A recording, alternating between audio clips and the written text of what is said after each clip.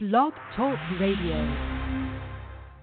You are listening to LA Kings Road Talk Radio.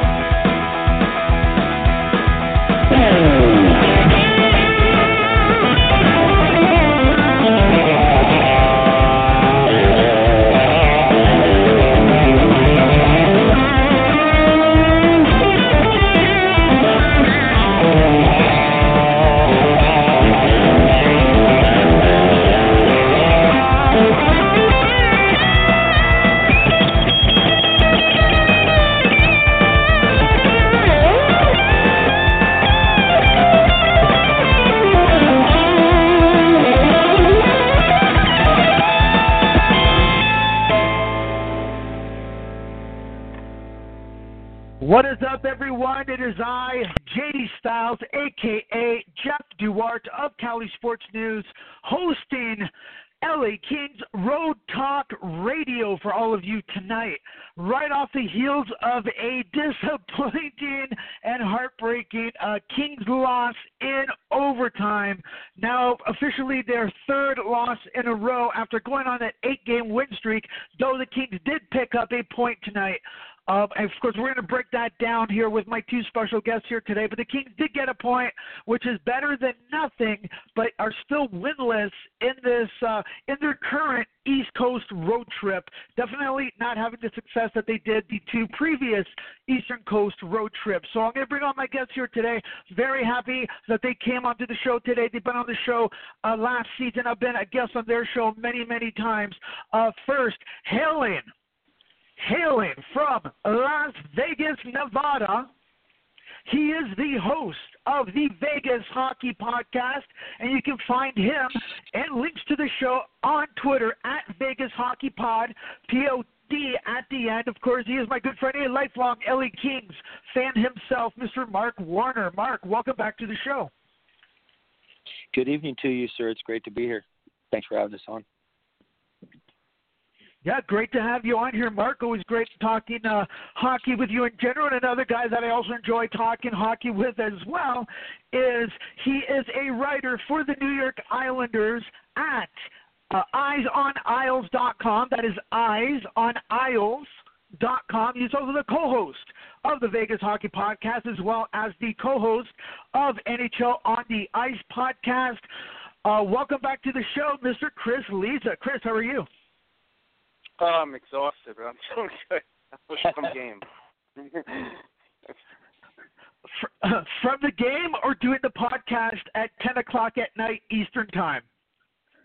From the game, I think I aged from over the last half hour. I think I aged at various times during the end of that game. But I thought it was an excellent hockey game.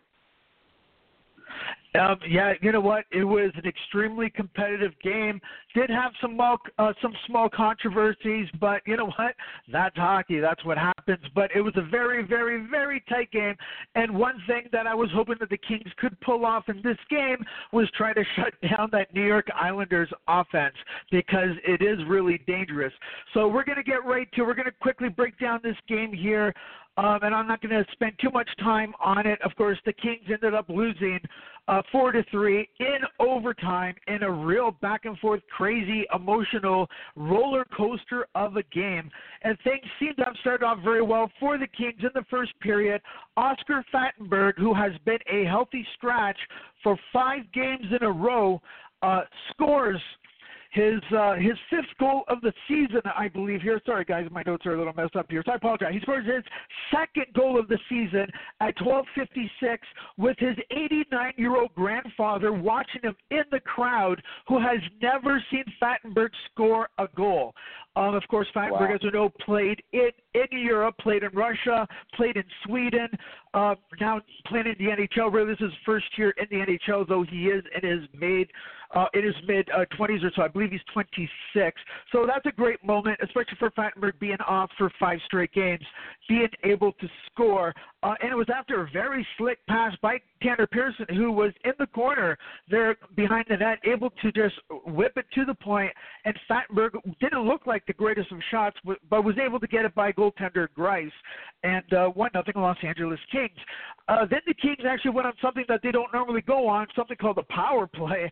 They actually go in the power play, and they just did something else that they normally don't do anyways, which is score on the power play at 17-11. Tyler Toffoli scores his 15th on the year, like I said, on the power play after powering his way into the Islanders' defensive zone and just getting in that slot and firing a very nice goal past Grice to make it 2-0 for the LA Kings. But in 19:10, with seconds to go to end the first period, which probably was foreshadowing things that's going to be happening in this game later on, Josh Bailey scores his 9th by deflecting a shot from the point by, I believe it was Calvin DeHaan. But Bailey pretty much by himself in front of – actually, no, that was a different goal. I apologize, guys. Bailey deflects it in from the shot from the point, making it 2-1. I apologize, guys. I write with chicken scratch here, so I'm trying to read off my notes. But it ends the first period 2-1 for the Kings. The Islanders getting some life back before that period was over. So, Mark, first period, just your thoughts on how the Kings were playing and everything that went down in that first period. Well, since the Knights took our Kings feed, I got to listen to Mr. Nixon and Mr. Evans this evening, which is always a treat. But I thought they got off to a good start, obviously, with a couple of quick goals. The Islanders, it seemed like, started carrying play later, in the first period, and were able to get that equalize or get within 1 at the end of the first period, like you said. So kind of typical of the Kings this year, right? Yeah, that's definitely one of those that's so Kings. Definitely a Kings period. Yeah. I mean, especially last season where it seemed to be happening on a regular basis, where the Kings would give up. They would be like they would be the most vulnerable, even 5-on-5. They would be the most vulnerable in the first 2 or 3 minutes of a period, and then again in the first or 2 last 3 minutes of a period. And we don't want to be seeing those bad habits coming back into the fold, especially after the Kings have had a very successful season this far. Chris, I want to when the Islanders are down, of course, I know you're up there on Long Island. You've grown up, still are a long-time New York Islanders fan. You write about the New York Islanders and everything. Of course, someone who has great knowledge of the sport of hockey, period. But when the Islanders are down 2-0, what did you see that the Islanders did, being down now 2 goals and 2 quick goals early on, that they had to put themselves back into the game? What was that strategy that they were using, or what is it that they needed to do, which they actually did, to get back in there? I thought they actually started pretty good. They got that early power play, and they got pucks to the net. I think they had 4 shots, even though they didn't score on that first power play. I thought it was a good power play. I thought they were playing pretty well, and then the Kings generated that chance. It was a good shot. A little bit of Grice was a little bit screen, came up 1-0. I mean, that's going to happen. But it was good play by the Kings. The penalty kill, which has been, one of the things the Islanders have had to work on. It's starting, it's getting better little by little. I'll use it that way. That was just a situation where, you give someone like Tyler Toffoli time and space. I mean, Thomas Grice had no chance on that. So that was, when that goal happened, it was worrisome because, the team has lost a couple in a row. They've lost a few close games recently, and, you were worrying like, okay, we really need to get the next goal, and to get that goal right before the first period ends, I think that was a big boost for the morale heading into the second period, which which they played, I thought was a very solid period for them. So they had a few moments there in that middle, the second half of the first period. Wasn't too thrilled with. I saw a couple of turnovers, one by Pellick, one by Jahan, that shouldn't have happened. I mean, again, it's all those little things that have to get cleaned up. Yeah, absolutely. So 2-1 for the Kings against the Islanders. We go into the second period, and then something I wasn't sure I'd ever see in my life happened, and that is Trevor Lewis gets into a fight with Jason Chimera, and my jaw was just dropped to the ground, because like last season with Jeff Carter, when he got into a fight, because he had nobody really coming in and protecting him, Carter did not do very well in that fight, which, he shouldn't. He should be fighting, period. But we saw Trevor Lewis out there, always the unsung hero for the LA Kings, always a person who plays with his heart on his sleeve, but getting out there and fighting. Mark, your thoughts with the heavyweight, Trevor Lewis, getting in there and having a fight? Well, I was going to ask you about that. Like I said, I didn't see it. How did Trevor do in that? I'm going to be honest with you, Mark. 10-8 rounds. He tried. He tried. It was okay. Right. It was okay. I like Carter. Like, if we're going to put this on a scale, with Jeff Carter being like the worst, or Wayne Gretzky being the worst you can be in a fight, right? And then, of course, you can put, the Bob Proberts and the Stu Grimsons or whoever, right? Ty Domi at the top. Trevor Lewis would definitely be McSorley, of course, Marty McSorley, Kings legend, being up there. Trevor Lewis is not them. But you know what? Just like when he's on the ice, it's always an A for effort for Trevor Lewis. But shortly after, Marian Gaborik got called for a high stick on Johnny Boychuk, and then shortly after that, new Kings acquisition, even though they actually had him longer than what he's been playing with the Kings due to some serious immigration visa problems, him trying to get into the United States and work. And Torrey Mitchell, who has been a scoring sensation lately for the Kings, and by that I mean he's got 2 goals. Before that, he had nothing this season. He also got a penalty there. I think it was for holding. Right. I think it was on Stephen Bernier, which puts, of course, the offensively gifted New York Islanders on a 5-on-3. But the Kings did end up killing it, the 5-on-3, which then, of course, merged to a 5-on-4. The Kings were able to do what they needed to do to not allow the Islanders to get that puck. And I remember yesterday on last night's show with Augie Loya, after the Kings took the Rangers, my biggest concern was the fact that the Kings do get penalized a lot. This was a team that used to actually have great pride in being one of the least penalized teams in the NHL. In the last few years, they've been one of the teams that have the most penalties overall in a season, which is not a good trend. And again, the Kings just given up so many power plays to other teams, and a team like the New York Islanders, with guys, of course, like John Tavares, like Anders Lee, even Josh Bailey, who's like the Adam Oates of the New York Islanders this year.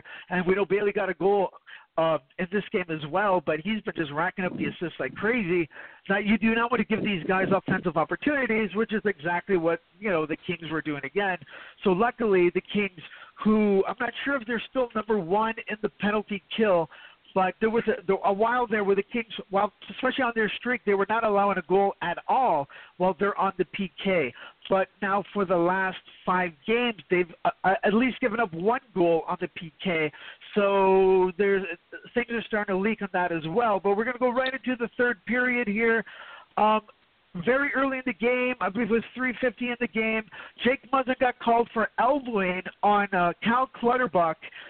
Muzzin felt like he didn't do anything, and with the play in real time, and depending on the angle that you were looking at, which camera angle, it did look like an elbow to the face. But there was the one angle that they had, and I actually retweeted it on Twitter, and I posted on my Facebook page, that a better angle of that scenario that played out, Muzzin did have an elbow up, but actually hit Clutterbuck in the chest. and Clutterbuck shot his head back as if he had got hit in the face and went down. So I wanted to get maybe both of your opinions on that exact same play. Of course, Mark, longtime Kings fan. Chris, longtime Islanders fan, but both of you guys are very well known for calling it like it is. Like, you guys aren't homers whatsoever. But I'm really interested in your opinion on that call, because it did lead to the Islanders going into a power play and then led to All-Star John Tavares, a Portuguese-Canadian, by the way, so which I am, and as is Drew Doughty. So John Tavares, a big fan of, because he's got that Portuguese background. But his 19 goals on the season, power play, and now we got a 2-2 tied game where the Kings now, they always say a 2-0 lead is the worst in hockey, and we're seeing now the Islanders slowly creep it back in there. But Mark, actually, I'm going to go with Chris first. Sorry, Mark. Chris, your thoughts on that penalty by Muzzin? What went on there with Clutterbuck? Because an elbow was still an elbow. Maybe he didn't get hit in the face, but it could have been a vicious elbow to the chest. But of course, there's armor there. Just your thoughts on that play, and should Muzzin have been penalized? Was it an actual elbow from your point of view and perspective? Yeah, I mean, that's a tough. I mean, in real time, it definitely looks like a penalty. I mean, obviously, an elbow to the chest is still, it can still pack a punch. I know there's some equipment there. I mean, I know Cal Clutterbuck is an agitator and likes to draw penalties. I mean, if he is able to, in advance, figure like, well, if someone hits me in the chest with an elbow, I'm automatically going to shoot my neck, my head back. Yeah, I mean, like I said, in retrospect, if I was a Kings fan, I could say, well, that really shouldn't have been, a penalty. But I mean, we can go. This show will last about 5 hours if we go through that of all the, and I think in the first period, Scott Mayfield pushed Gabrick and he got called for interference. So, right. That's going to happen in the NHL, unfortunately. It happens, and yeah, you're right. Here's the bottom line: if you throw an elbow, you're asking for trouble. That would be the moral. It's one thing to hit a guy. If you throw an elbow, you're cruising for a bruising. Yeah, and like you said, in real time, it did look vicious. But then when at that one angle where they slowed it down to the chest, I think it was just the way Clutterbuck threw his head back with an elbow to the chest, where I've been elbowed in the chest, say even just in martial arts and stuff without the armor, and it's gonna hurt. But just the way the head went back, I can see the refs, thinking that it was a shot to the head, especially as quickly as it happened. But there's, referees are gonna make the calls the way they do it. He might have saw the elbow coming and thinking it was gonna hit him in the face, so he whipped his head back, and then it hit him in the chest. You know what I mean? Right. Well, either way, it was a call. Muzzin to the penalty box, and then the Islanders took advantage. Like I mentioned, John Tavares scoring his 19th goal, making the game 2-2. So now here's another thing that's so Kings, and we saw this happen against the New York Rangers last night, where it's looking like the Kings might be able. And the Kings, as well as the Islanders, might be able to go into overtime, and then that way the Kings at least end up with a point, and they can, try to get that extra point, try to get a win, especially after losing 2 games in a row. But at 16:44, with the game, the third period dying down, Anders Lee scores his 20th goal of the season. This kid's rocking this year, and he was pretty much all alone in front of Darcy Kemper. Not sure where the defensive coverage was there, because it was a 5-on-5 play where Anders Lee, the shot got onto Kemper, so Kemper was able to make the save, but the rebound went right there to Anders Lee, and he had time to, I believe he went from forehand to backhand. He had enough time to do that and just flip the puck over Darcy Kemper, with the Kings just watching him in a game that obviously the Kings really need to win if they want to stay on top of the Pacific Division, whether the Pacific Division is as strong or as it used to be or weaker than it has been in years. For the second game in a row, the Kings near the end of the game, of the period, go down 3-2. Mark, your thoughts on that, and where was the Kings' defense? Well, like you said, Bask scored last night at 16:33, and tonight they go-ahead goal at 16:44. So that's a trend that doesn't continue. Simply breakdown and coverage, right? Nixon and Evans both called him out, and all kinds of time sitting there all open, and he's going to bury it if you give him that much time, and I'm going to stay right there. It's interesting because as you watch the Kings this year, they have a team of streak, on the home stand. Come back before that they won 9 of the first 12. I believe that homestand really kind of let the wind out of the sails, and then they come back mostly on the road and win 8 straight. And then now we see the 3-game losing streak. So one thing they got to clean up is that third period, right? We can't be seeing that kind of defensive zone coverage from a Los Angeles Kings team that even with the new coaching staff,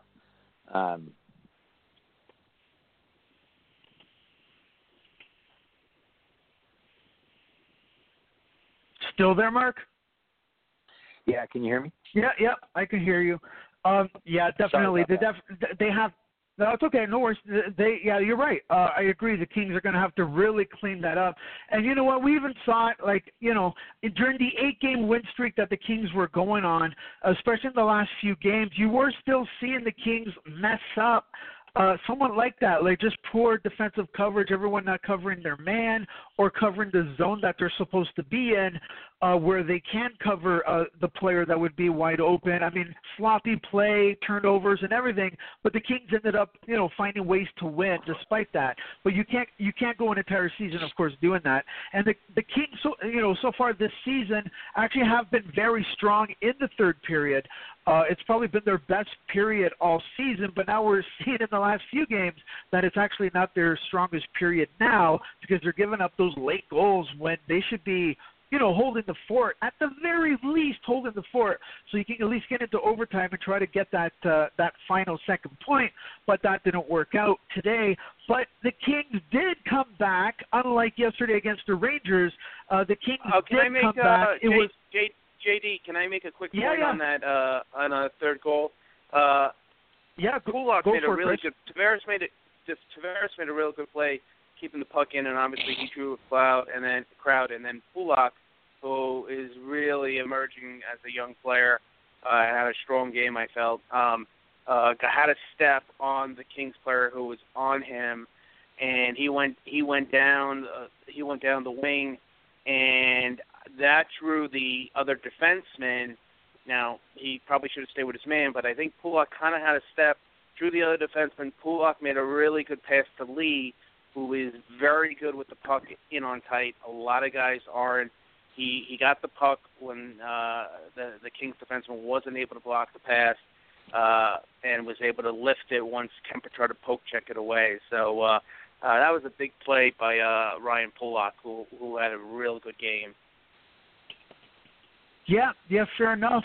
But there was this is almost like the second game in a row again. There's these patterns now popping up where the Kings aren't properly even just zoning defensively, whether everyone's going to cover man or not, or you're going to protect your section of the ice from the opposing player because a certain player is drawing at least 2 Kings players to them, which, of course, 5-on-5, if you're drawing 2 players on one player on the opposing team, that means one of their players are going to be wide open. And we saw that last night against the Rangers when it came to Curtis McDermott kind of doing a rookie mistake and going for a guy that Dustin Brown was going for at the exact same time, right. And which allowed I don't remember who it was now, but the guy ended up scoring actually a very nice wrist shot past Jonathan Quick.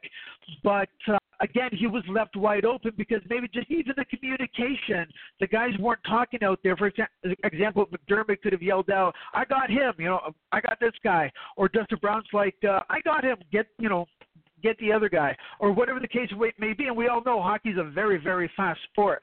So if you're gonna say something, you got to communicate or whatever. You only have so much time to do it before the play actually happens because the sport is so fast. But this is another example where two Kings players are, going for one person and leaving somebody else exposed. Definitely something John Stevens and the coaching staff are going to have to fix up and touch on and not let those leaks go through, because, you got to know who you're covering, especially 5-on-5. It's different if the Islanders were on the power play, obviously, right? They outnumber the Kings, stuff like that sometimes happens. But when you're 5-on-5, especially with 3 minutes to go in the third period, so you got to put at least 1 point on the line. You got to be careful with that, right? But the Kings did tie it. Anze Kopitar was credited with the goal. I believe it was with, and give me 1 second here, it was pretty much with like 13 seconds to go into the third period. Some controversy with this goal as well. Number one was the play onside. The puck did dangle on the blue line.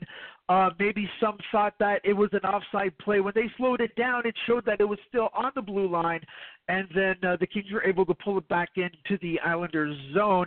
The second one was, did Thomas Greiss have the puck? Did he have control of the puck, and were the Kings such as Kopitar, did he poke it when the referee should have blown the whistle? Looking at the replay, at least from the LA Kings Fox Sports West perspective with Alex Faust and Jim Fox, they were saying it was a goal because the puck was loose and they were just able to, poke it in. It wasn't like Greiss had it for a long period of time. But, I mean, we've seen, watching hockey all the time, as all three of us do, we've seen goalies hold on to that puck under their glove longer and people poking it, and sometimes they count that as a goal. But they did go to Toronto with the video replay, which I do not trust. I do believe it's actually a bunch of monkeys dressed up nicely. They got shirts, they got ties. The NHL's going to make it classy and make them wear proper, a proper dress attire. Sure. But I think they just, actual monkeys from a zoo are actually bouncing around and just hitting buttons. And sometimes they say yes to a goal, sometimes they say no, whether it is a goal or not. But the Kings did get the goal, and the other controversy was, did Doughty get the goal or did Anze Kopitar get the goal? But Kopitar did get the credit for that goal. Mark, your thoughts on that goal with 13 seconds to go? Well, I was tied it up after last night, giving up that late goal, and then again tonight I was almost writing it off for a loss. But that sounded like just a goalmouth scrum there, and Kopitar was able to pick it loose, bang it in, whatever happened there. I thought that was going to be the lift they need. Kings have a pretty good overtime record, and I thought at that time that they were going to go on, catch that momentum, and win it in overtime. But as we saw, that wasn't to be. I wanted to go back just a second, JD, if I could, and touch on a point that you made with the communication on the ice between the guys. Now, when you look at one of the differences between the Stevens coach team and the Sutter coach team, is the number of rookies that Stevens is willing to put out there every night. And a difference between a Rob Blake managed team and a Dean Lombardi managed team is that we've seen 3 moves already on trades in this early into the season. So there's still roster tinkering going on. And, I mean, tonight when you go down the list of who was dressed, you got Pauline Vandenberg. Kempe's technically a rookie. Jokinen, new to the team. Torrey Mitchell, obviously new to the team.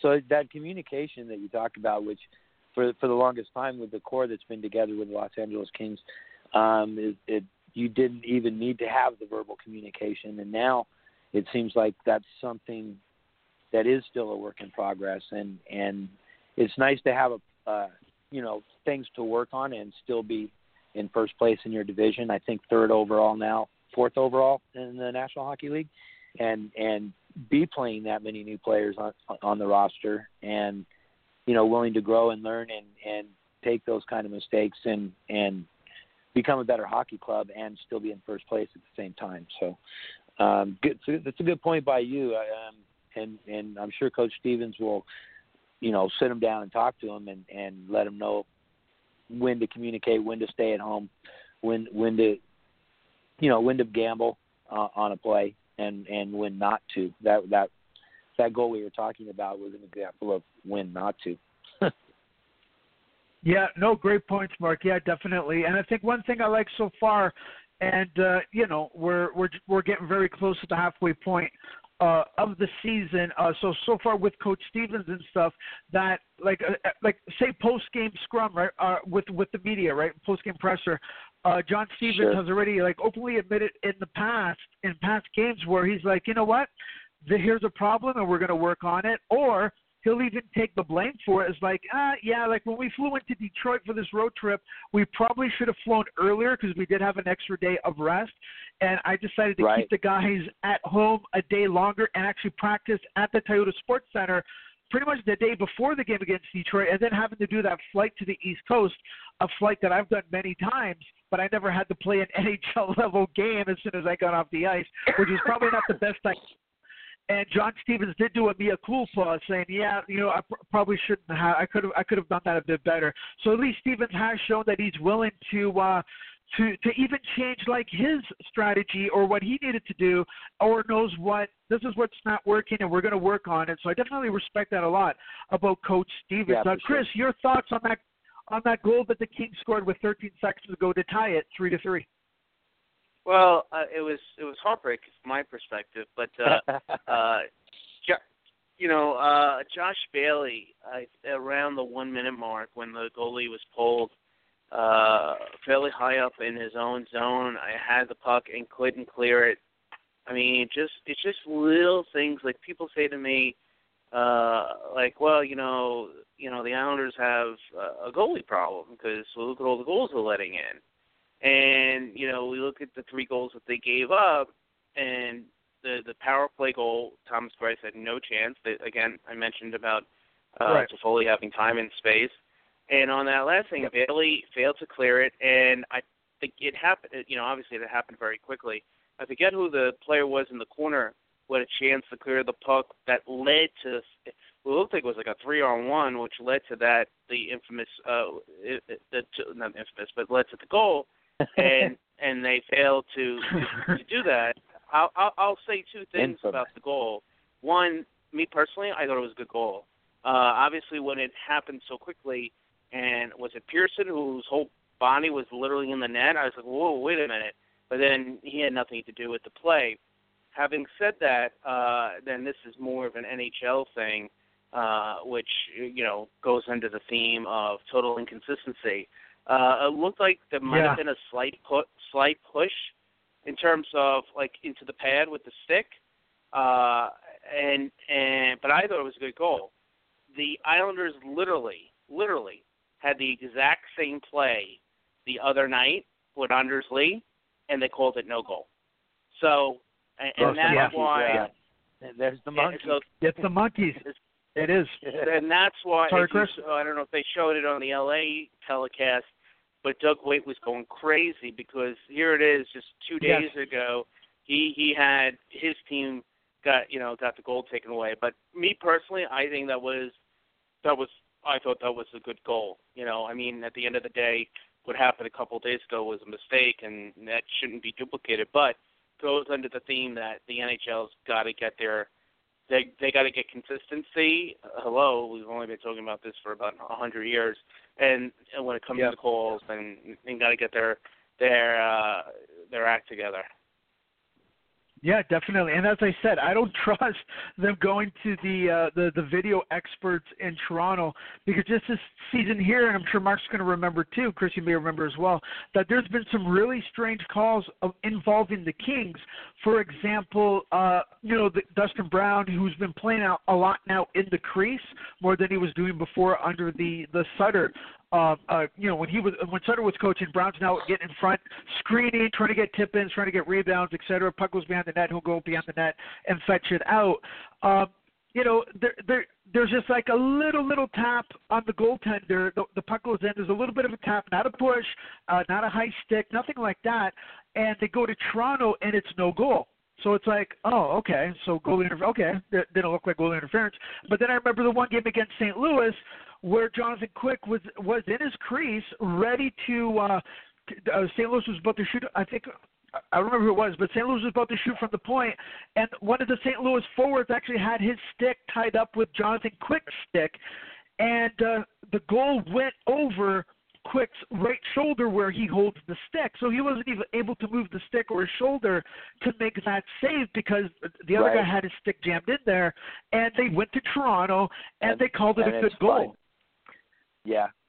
Absolutely. And then John Stevens was asked about it, and John Stevens was like, you know what, I'm going to be honest with you guys, and I'm paraphrasing here.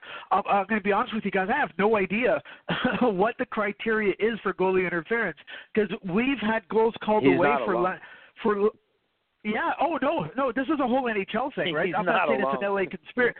I'm not saying it's an LA conspiracy, but even when I watch other games, right? Because hey, I'm a Kings fan, but I'm also, first and foremost, a hockey fan, and even watching other teams play, whether East-West doesn't matter, and I see the same calls being played, that inconsistency is so obvious.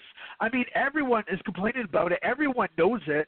And here we are, say we're here at home and we're watching the broadcasts, and we got the replays that they're using on the broadcast. And we're always being told that in Toronto they have even more angles to use where they can judge whether there was interference or the puck crossed the line or whatever the case may be, yet from the angles that we're getting from our broadcasts, from the TV broadcast, whether it's the Kings, whether it's NBC, whether it's Hockey Night in Canada, it doesn't matter. We're seeing that, no, that was goalie interference, or no, yeah, that was a good goal. And then Toronto does the opposite of that call, which makes me think, what angle do they have that, disputes what we just saw in the replay on television? So it drives me absolutely mad. So, Chris, you're right. Complete inconsistency, and the NHL really has to do something about it because it is an epidemic throughout the entire league and has been for some time, and it just drives me personally nuts. But you know what I would like to see is, you remember when Brendan Shanahan was what's the term? For player safety? What's the I believe, I don't even remember who's doing it right now, but, Brian Burke has done it, Colin Campbell has done it, and Brendan Shanahan has done it. I liked how Shanahan actually made a video explaining why they made the decision that they made, to suspend so-and-so or not suspend so-and-so for a play, where whether you agree or don't agree with Shanahan, at least he has a video and he's breaking it down with him talking about it. I wish the NHL would have that for the video replay room so they could just say, because sometimes the broadcasters will get a message from Toronto, say Jim Fox, and he'll read out what he was told, but they're not breaking down the video and actually saying why. They'll just say, whatever. What do you guys think about that?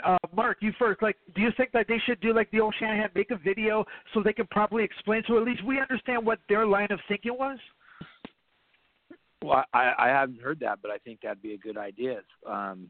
I actually enjoyed the player safety videos because let's face it, the inconsistency with the league doesn't just start and stop on goalie interference. It goes with players getting suspended, whether they're fined, right. And having that video at least lets you know where they were coming from, and when they made their decision. And we have no idea where they're coming from when they make the goal interference calls, especially when it goes to Toronto. So I wouldn't have any problem if the league could come up and do something like that. I think that would be a great idea. Yeah, no doubt. And quickly, just to end the game, of course, it did go into OT. The Kings end up getting a point. Islanders, of course, also get a point. But then in 1:54 of overtime, the former number 1 overall draft pick for the Edmonton Oilers, Jordan Eberle, gets the puck past Kemper in action, a very nice goal. His 13th of the year. He seems to be having, playing very well with the New York Islanders system. Chris, can you just break down that overtime goal and what Eberle had to do to win the game? Yeah, well, before that, when the Islanders started the 3-on-3, they had Tavares out there with Bailey and Leddy, and he lost an edge, and it said Kopitar in on a breakaway, and Thomas Greiss came up huge with a big save. I'm a big believer in Thomas Greiss.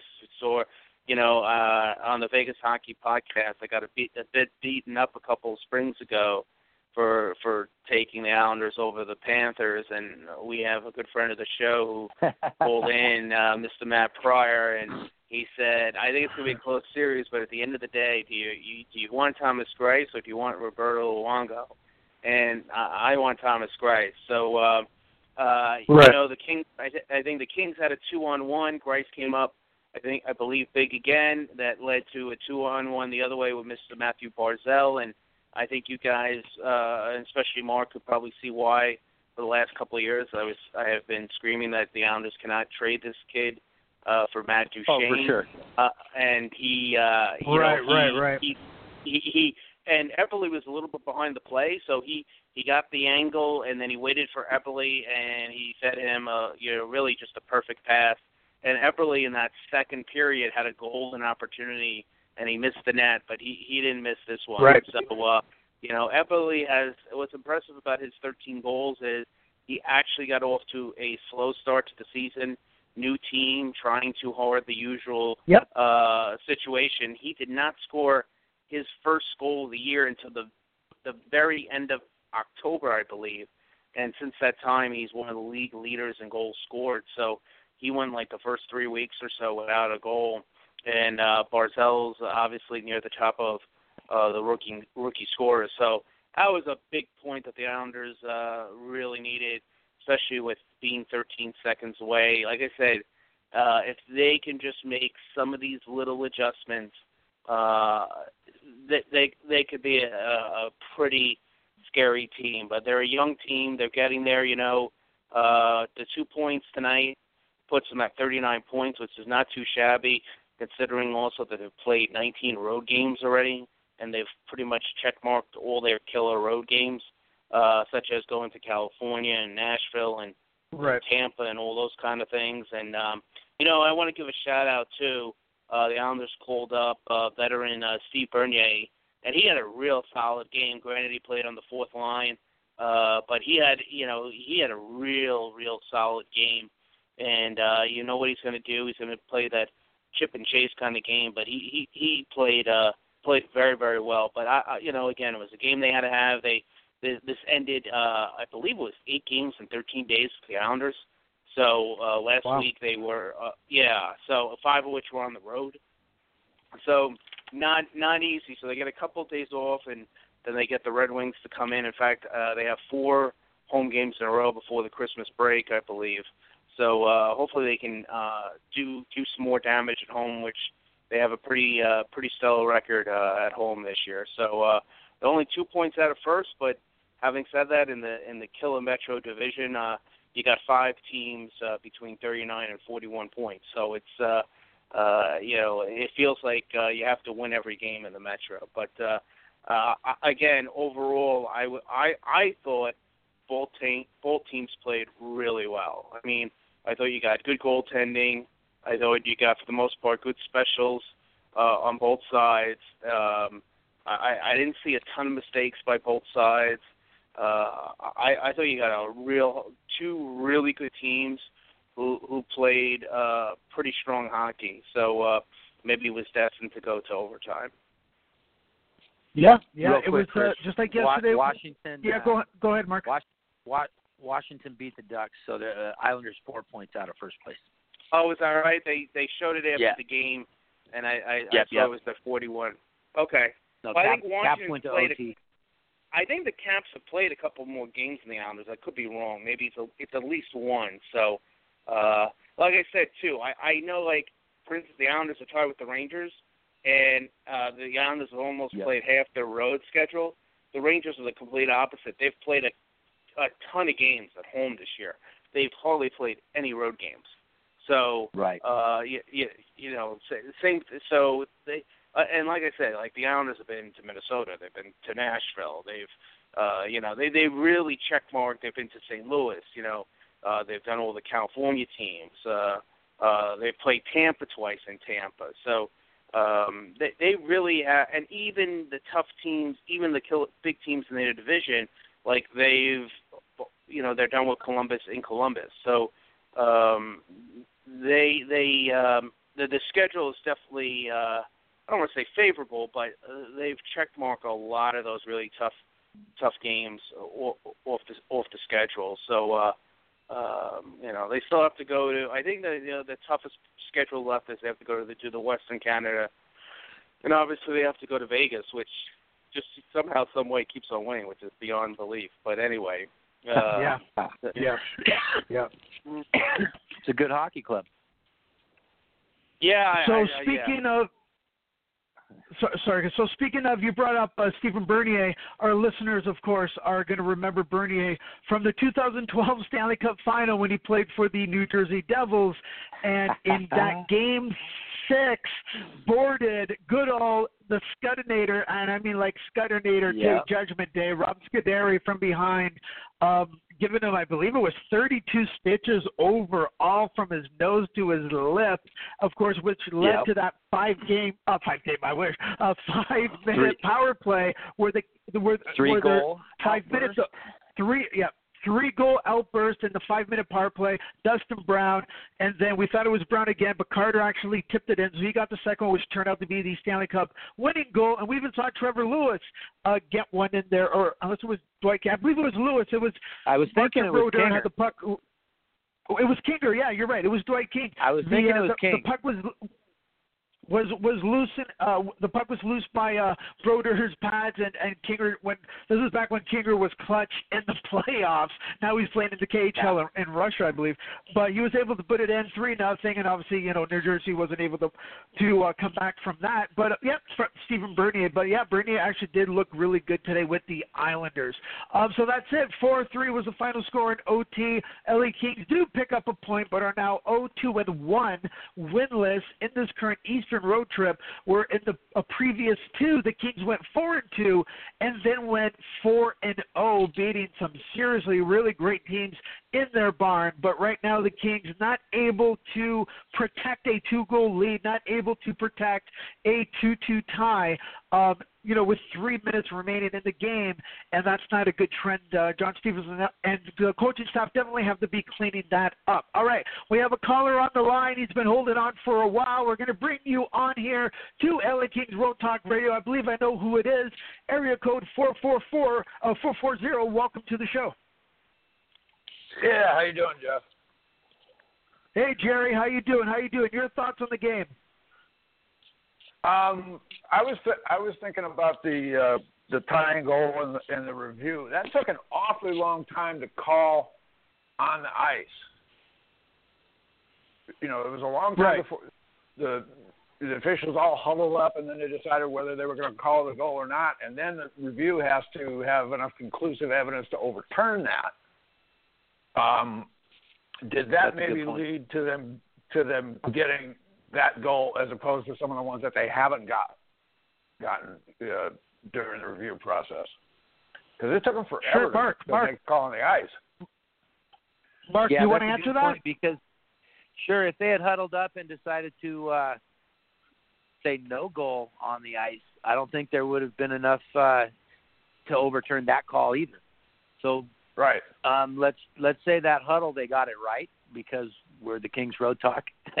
And, by taking that delay and deciding which way you were going to call it on the ice pretty much determined whether it was going to be a good goal, because I didn't see it, but I don't think, except for the NHL clip that shows the goal, I don't think there would have been enough evidence or whatever to overturn the call either way it had gone on the ice. It was one of those goals where if they had said no goal, I think that would have stood as well. There you go. Yeah, that was what I was thinking about. It was, that's a good point. What did you that think of seems to the be Kings? flying the ointment with. Sorry, Jerry. What did you think of the Kings' overall play today against the New York Islanders? We didn't put enough pressure on Grice. It was, there was a lot of pressure on Kemper. I think it easily could have been a blowout for the Islanders. He had a very good game in keeping it as close as it was. And I think of the difficult saves, Kemper probably made more difficult saves than Grice did. So, right. It's just that and the penalty thing. I had it out in center ice, and, of course, I only got the Islanders broadcast tonight. And they were talking about the penalty kill and how the numbers have dropped since October. It's been almost a 10-point drop a month. Yeah. So, that's definitely an issue they've got to adjust to. Speaking of goaltending saves, and Chris mentioned it earlier, where Grice stopped Kopitar on a breakaway in overtime.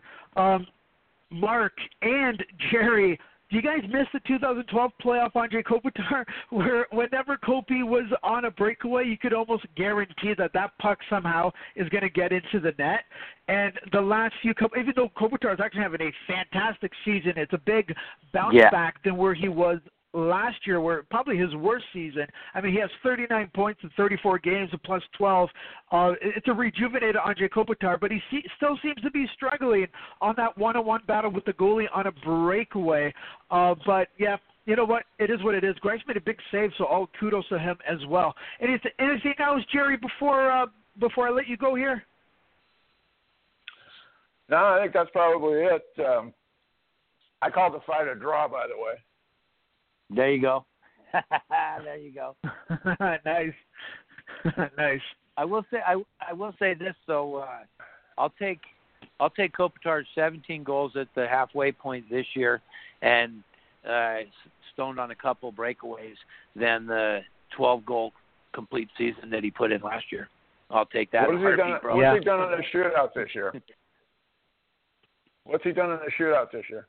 I don't have that in front of me. I don't have the numbers in front of me, but he has scored. I do remember him scoring at some point, but he never was the best when it came to shootouts. But I would have to dig up that info. Actually, maybe I'll dig it up, Jerry, and I'll post it online to answer your question after the show's done. Okay, cool. All right. Well, Jerry, thank you again always for your support and calling in. And are you going to be calling in on Monday when the Kings take on the Philadelphia Flyers? Absolutely. All right. Sounds good. All right. I got nothing to do. I got an ankle to recover from. Oh, that's right. How was your ankle? You broke it, right?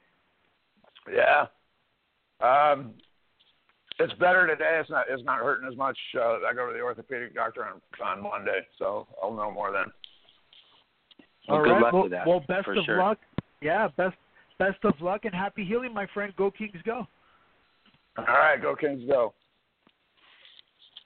All right. That was Jerry Atkin, a strong friend of the show, always calling in to talk some Kings hockey, which we definitely appreciate here on LA Kings Road Talk Hockey. Okay, so the Kings, as I just mentioned, the Kings are going to be playing the Philadelphia Flyers on Monday. It is their last game of this current Eastern road trip.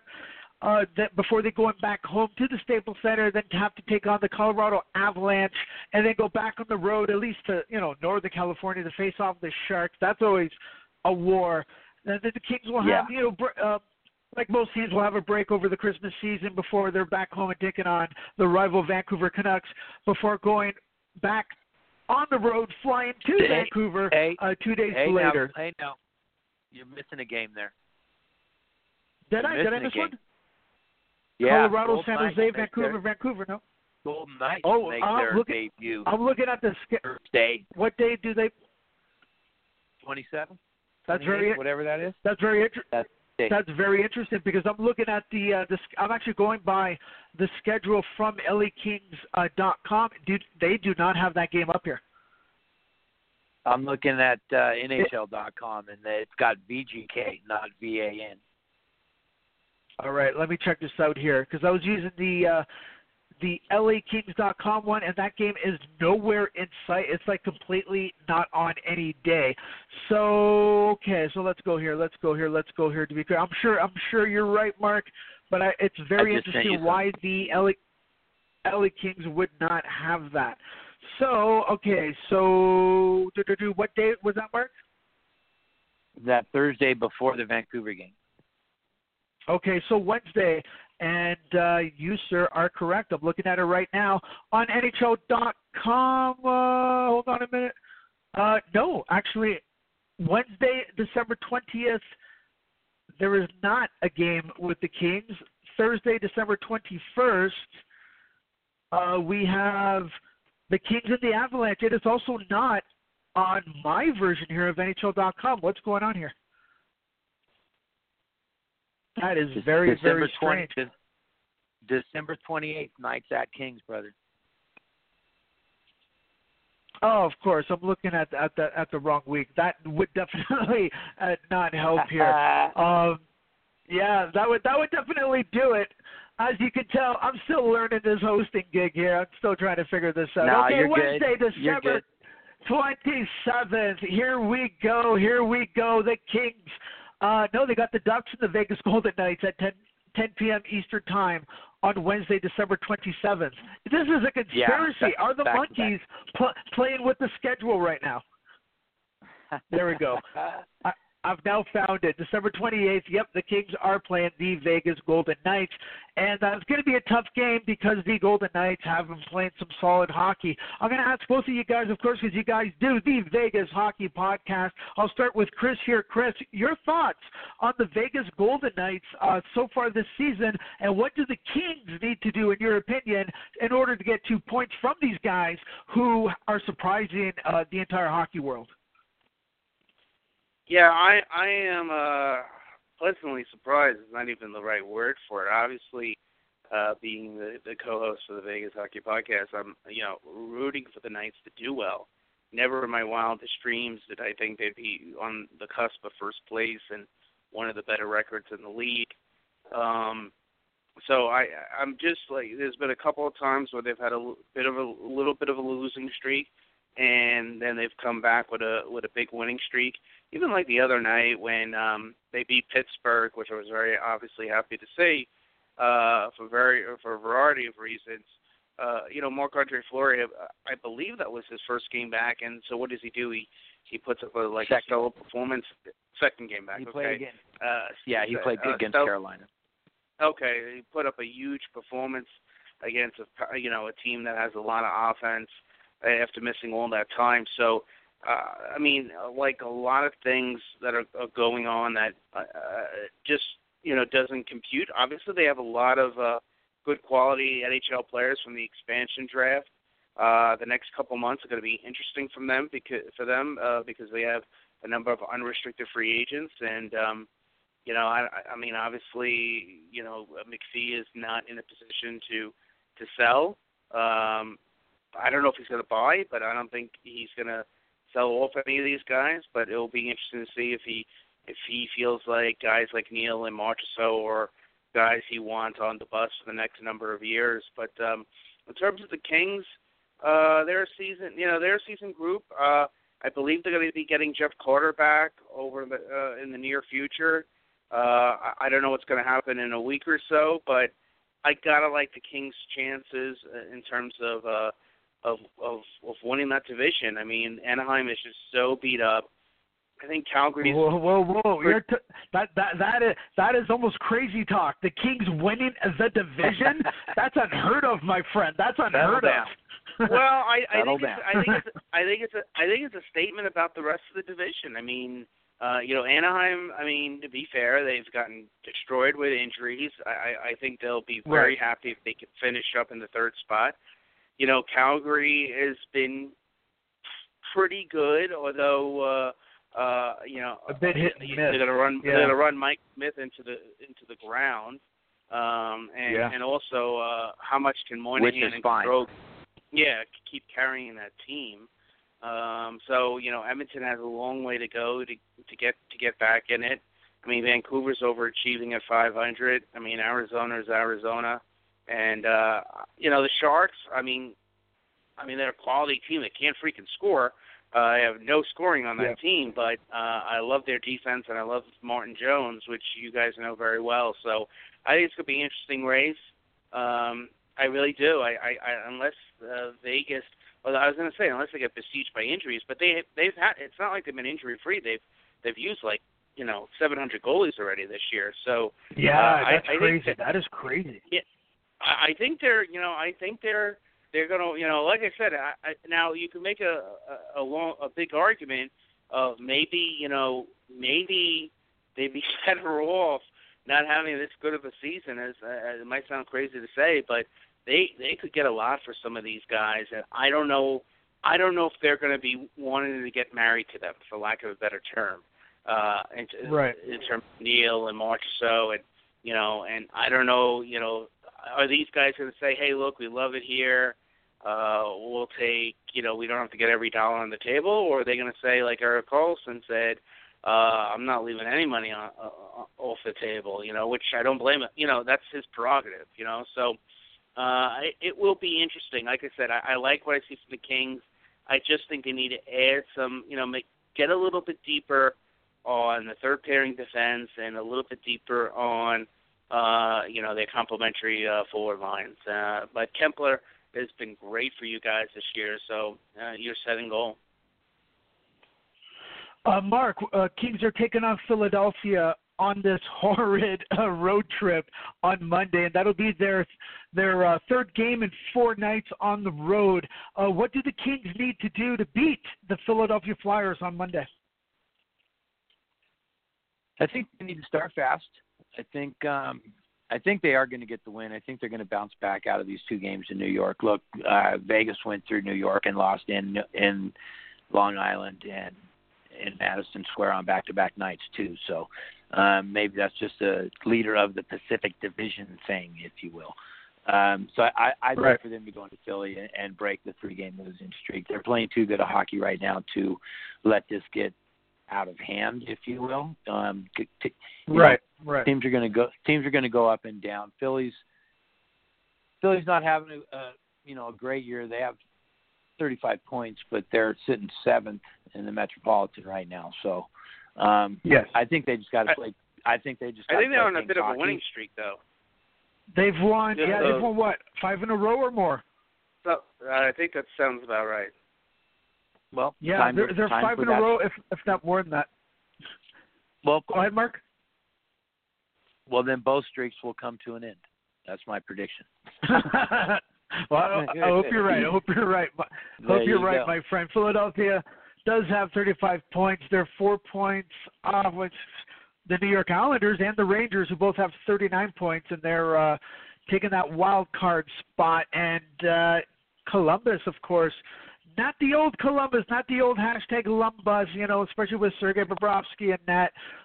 It's an extremely competitive division, the Metropolitan, without a doubt. All right, I'm just going to quickly do an around the NHL here. You guys mentioned it earlier on the show that let me just put it up here. I'm still on the wrong date here, because I was checking the NHL.com calendar to see where this mysterious Vegas Golden Knights game against the Kings was happening, which still is not up on on the LAKings.com. So just give me 1 sec here. I apologize for this, guys. While I'm searching for this, how about Mark and Chris, your thoughts? Maybe we'll start with Mark and then go to Chris. Your thoughts on Brayden McNabb, former LA King Brayden McNabb, who was picked up by the Golden Knights in the expansion draft. How is Nabber doing in Vegas? Mark first, and Chris, then I'd like to hear what you have to say. He's doing fine. He's picked up his game quite a bit from when he was playing with the Kings. He did recently. He was the first domino to fall and did sign the 4-year contract extension. And I believe it's $2.5 million per.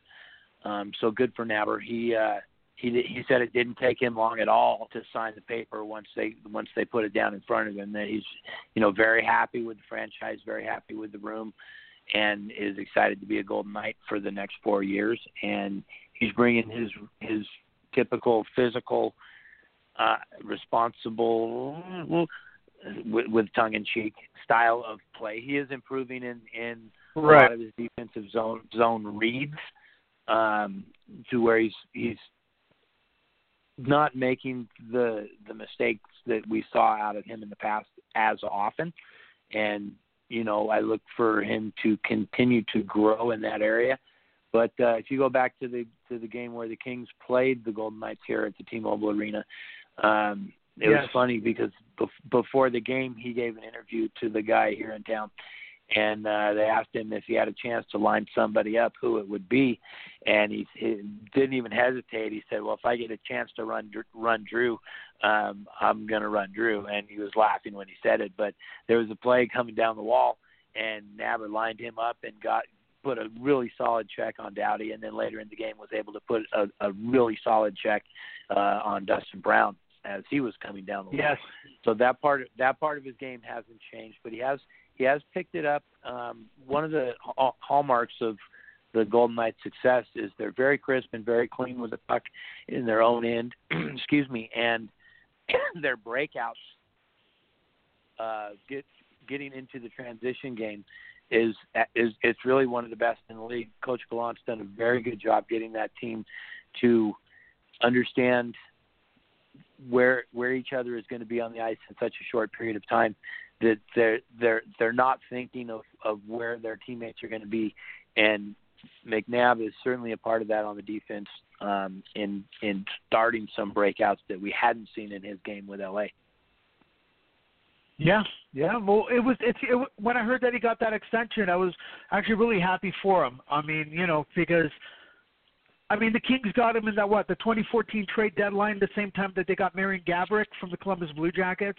McNabb's trade, of course, went a bit under the radar and never fully got to where the Kings at least wanted him to get to. So to see him doing very well in Vegas, actually, good for him. Good for him. Unfortunately, it's a division rival, and he did crush Doughty and Brown. And it's so weird seeing Brown take a check and get knocked down. We're usually, we're used to seeing him, smashing someone and that person going flying. So it was kind of weird to see Brownie being the other end of that. But Chris, your thoughts on McNabb playing for Vegas? Yeah, real quick, I think he's a real solid secondary player, and I'm not, you need guys like that on the roster.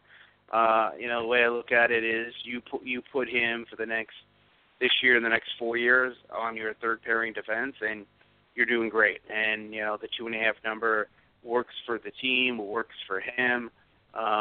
So he's only 26, I believe. So he's got a lot of hockey ahead of him. It's a real smart deal. I mean, unfortunately for George McPhee, they're all not gonna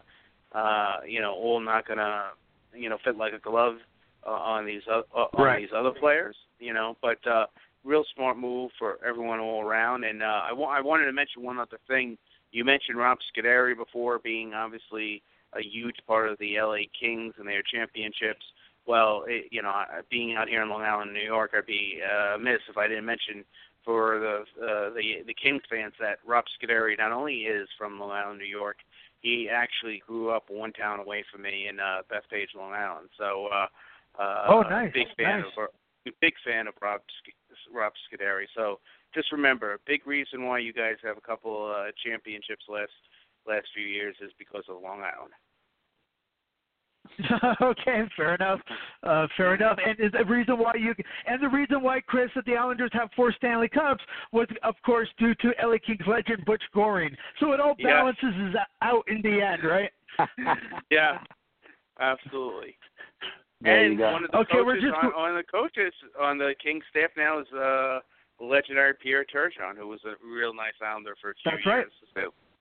And the Islanders, in a very classy move during the TV break, I'm glad you brought that up, Chris, actually recognized Turgeon and put a nice little tribute for him. And, of course, the fans were happy to see him and gave him a big applause. So, classy move by the New York Islanders. Of course, Pierre Turgeon playing for that team for many years.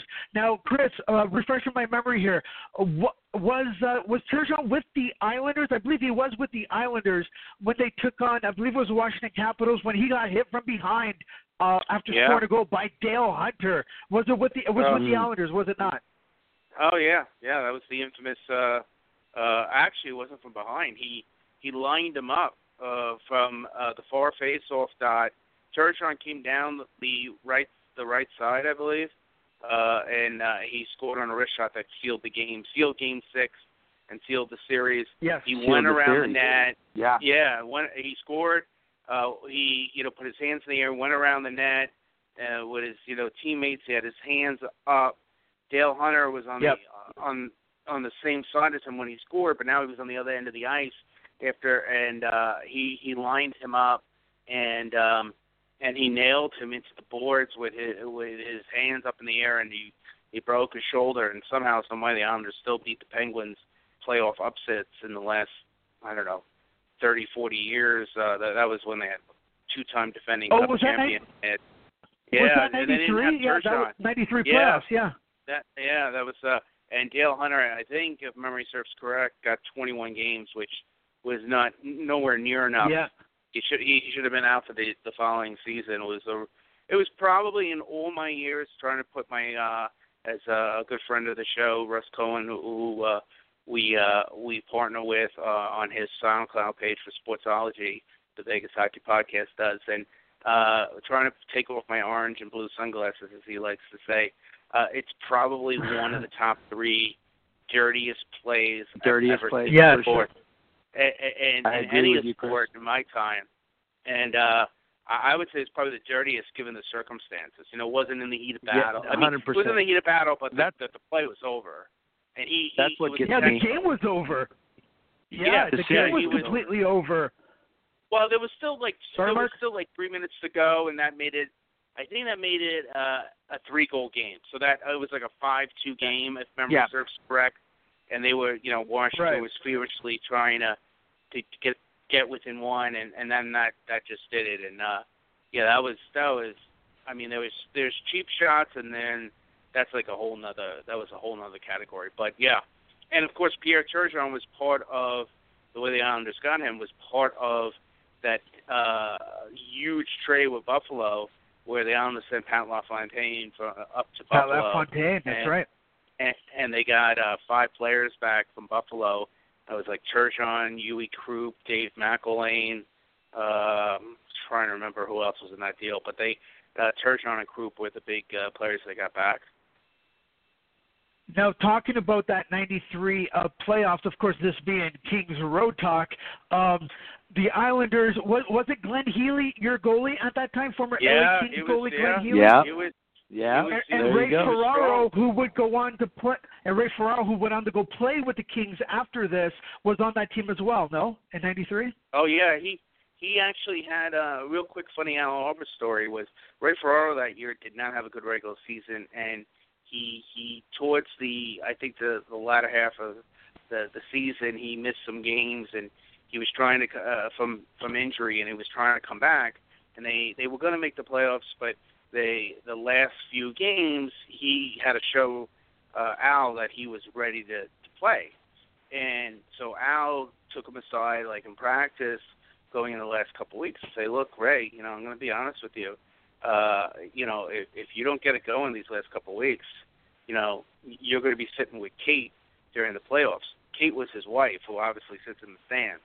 So Ray showed him that he still was ready to roll those last few games, and then he went on a ridiculous tear in the playoffs, both in the Washington series and the Pittsburgh series, and obviously, unfortunate.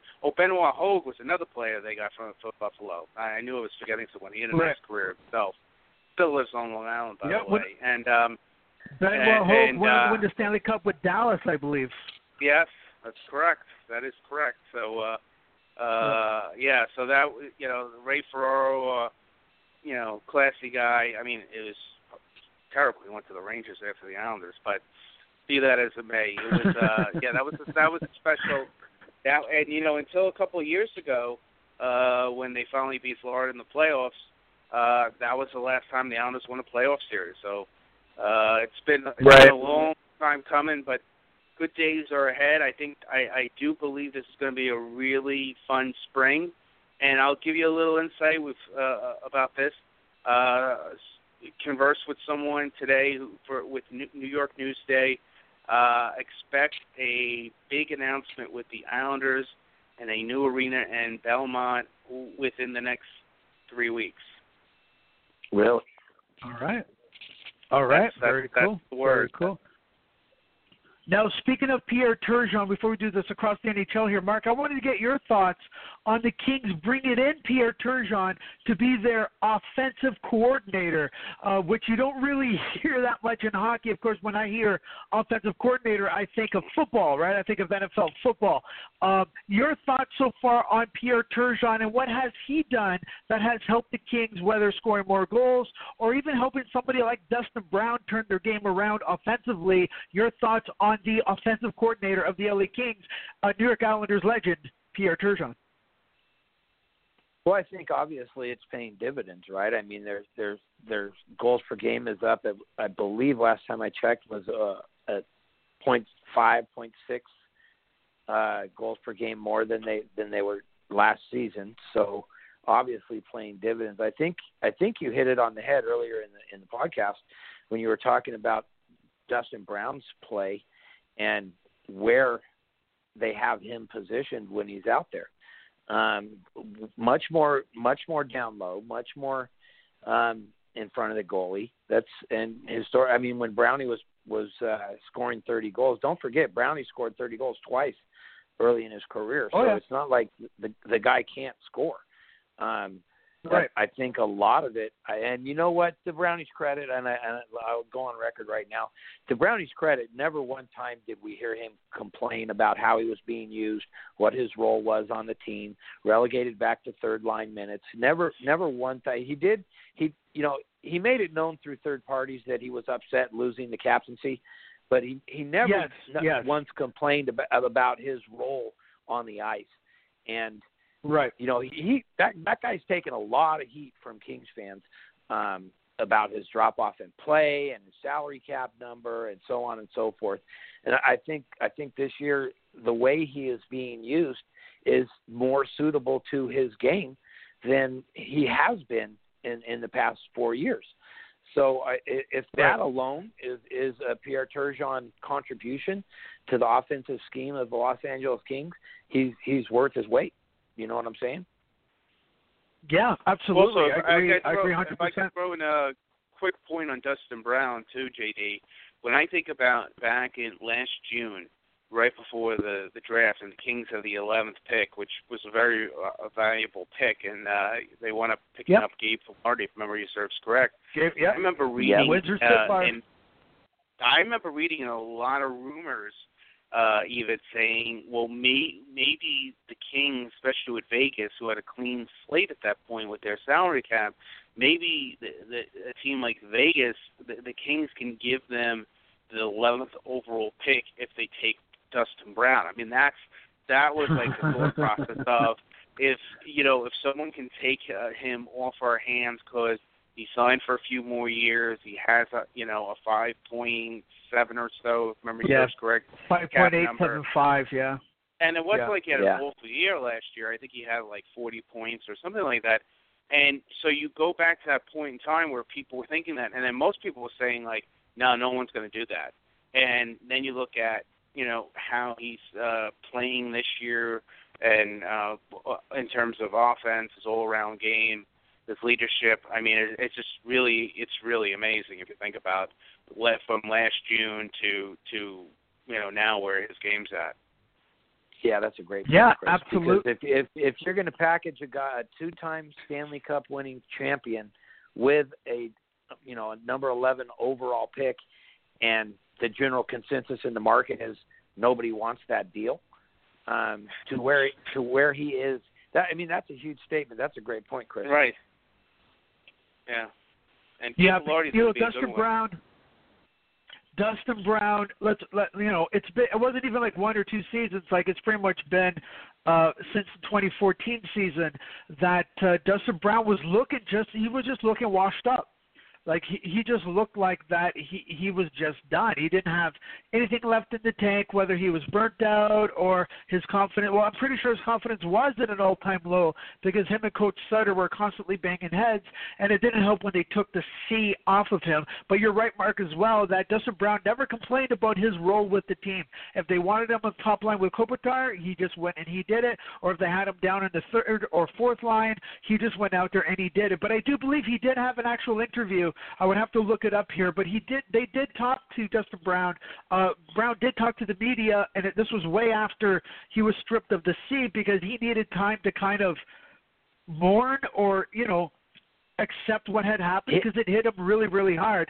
And living up here in Canada, and you guys, of course, being hockey fans your entire life, you guys know hockey as we can hear here on the show. I know up here in Canada that, getting stripped of the C is like the most insulting, embarrassing thing that can happen to a player because to have that C, you have such an amount of pride, and especially Brown, who had it for so many years, and as captain did what no other captain in LA Kings history, including Wayne Gretzky and Dave Taylor and Rob Brown, and going all the way back to Dave Lewis and Mike Murphy, etc., Bob Wall back in the day, have never led the Kings to the Stanley Cup period, and he did it twice, and he also became the first ever American-born player to lead a team as captain to the Stanley Cup twice, right? Darian Hatcher did it the first time with Dallas. Dustin Brown did it twice, and he had been such a loyal soldier for the Kings for so many years, not known as a complainer, and they blindsided him by taking him off the C without even a warning. Both Sutter and Lombardi could have talked to Brown and said, hey, look, we're not happy with the way you're playing. We're paying you $5.875 million until the 21-22 season, and you're not pulling your weight on the ice. If you want to keep that C, we need you to step up. So if they had done that and Brown couldn't do it, and then they took the C, I would have understood the decision of it, but they pretty much just showed up and ripped the C off his chest, and he was angry and embarrassed about it, and rightfully so. So I think it's fantastic that Brown has made a big comeback this year in just his overall game. But I at least my sources to the expansion draft, and we knew, like Kings fans, we knew, people who cover the Kings knew Dustin Brown as well as Marian Gaborik were going to be exposed because of their high contracts, hoping that maybe Vegas will toss them a bone by taking Brown or Gaborik, just so that money, that salary cap, can open up for the Kings. But it was under very good authority from my sources, which actually I believe was you guys, had told me that under no circumstances George McPhee was going to take Dustin Brown or Marian Gaborik. Gaborik, of course, when he's great, he's awesome, like yesterday against the Rangers, but also very injury-prone, and last year came back from injury and was completely invisible. And Dustin Brown, the way he had playing the last few years, looked like it was almost time to retire.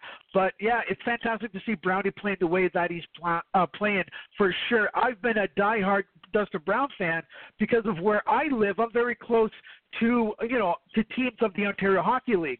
So right now, even now, I got credentials to go cover the Kitchener Rangers or the Guelph Storm whenever a team with a Kings prospect shows up, say like Mississauga with Jacob Moverari, or he's been injured for some time, but Gabe Velarde with the Windsor Spitfire. Unfortunately, I haven't been able to watch him yet because he's been hurt and he didn't play the games when he came to Kitchener.